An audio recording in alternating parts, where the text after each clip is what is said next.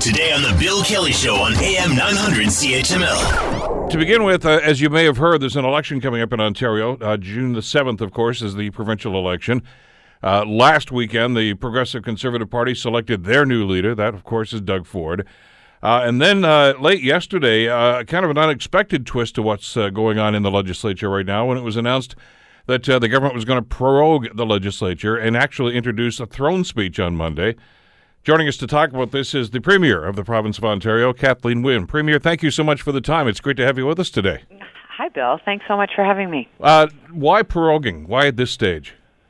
So what we want to do is deliver a throne speech to lay out our priorities, Bill. And there's a lot of uncertainty right now in Ontario, so we want to just make sure that our priorities are clear for the rest of the legislative session.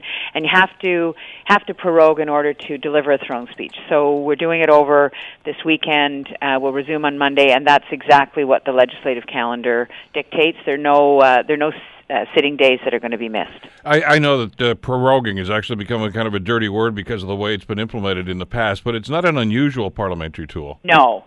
This is pretty run of the mill, and especially given that there's no that we're not missing any sitting days. It's really a technicality that allows us to deliver a throne speech and lay out our priorities, and then as we go into the budget, it will be clear exactly what our focus is on.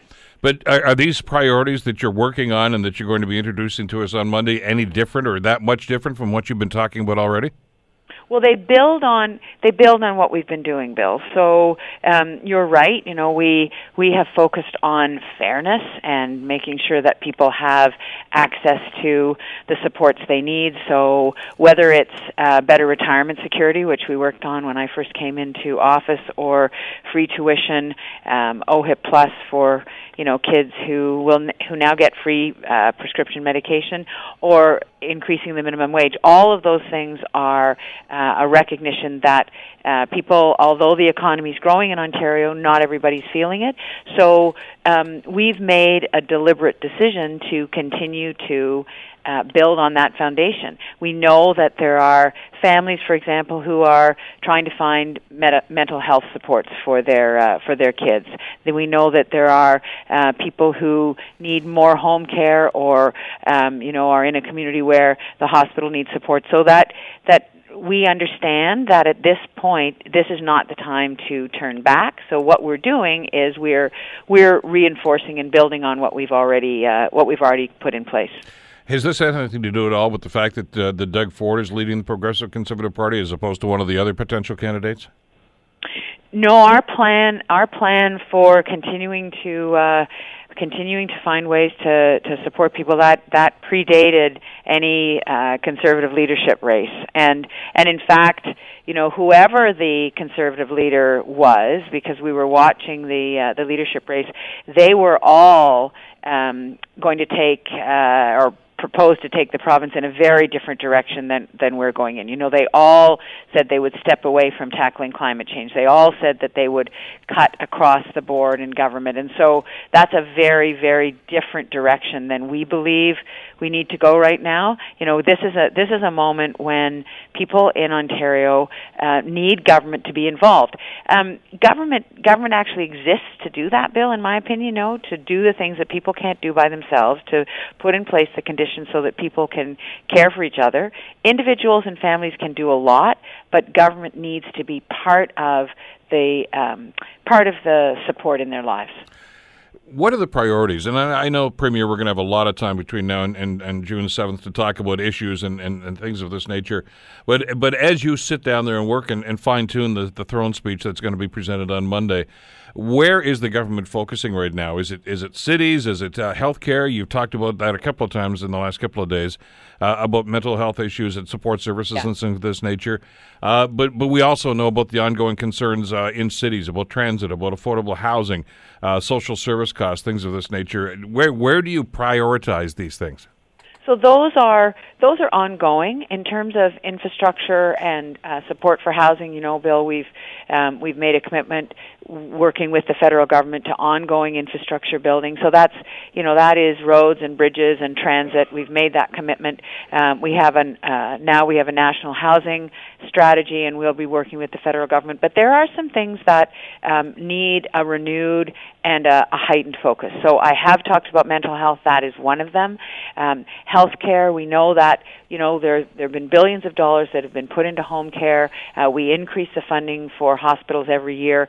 But what we're hearing from our hospitals and from our healthcare system is that there is more that's needed. Part of that is mental health, but part of it is long-term care. Part of it is, more supports for seniors as that population increases, and child care. We're building 100,000 child care spaces, Bill, but affordability continues to be an issue for Ontarians. So that's something that we are going to be focusing on. We have an issue here in Hamilton that I know that, Ted McMeekin certainly is aware of course, your MPP for this area, and it has to do with offloading at hospitals and a number of issues. And I know that the province has attempted to do something about that by offering funding for extra staffing within the ERs themselves, but it doesn't seem to be working. Is there a focus there? Is there a plan B to try to integrate? Because it's not a uniquely Hamilton problem, but it is a problem in our community. Yeah, and so that you're talking about the sort of backlog that happens at the Emerge. Yeah. So we have, as you said, we put 1,200 new beds in place to deal, particularly right now, Bill. There was a pretty serious flu surge this season, so 1,200 beds across the province. That's the equivalent of about 6 medium-sized hospitals, and we're going to keep those beds in place because we know that that's needed. But there's a more fundamental challenge, and that is that there are people who are in some of our acute care hospitals who need to be in other places. They need to be in transitional beds. They don't need acute care beds, but they're not quite ready to be at home with home care. So we're looking at other models to help people get out of the hospital so that they can get the care that they need in an appropriate way, and then that allows the hospital to look after the most acute patients.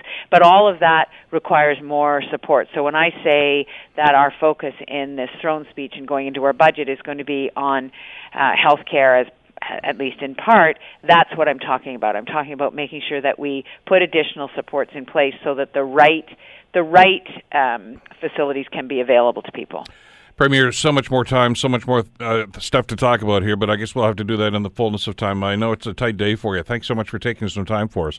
Thanks very much, Bill. All the best. You too. Premier Kathleen Wynne, of course, Sue will be proroguing, or has already prorogued the legislature, and there'll be a throne speech coming up on Monday, which is rather unusual, I guess, this late into a session. Want to hear more? Download the podcast on iTunes or Google Play and listen to The Bill Kelly Show weekdays from 9 to noon on AM 900 CHML.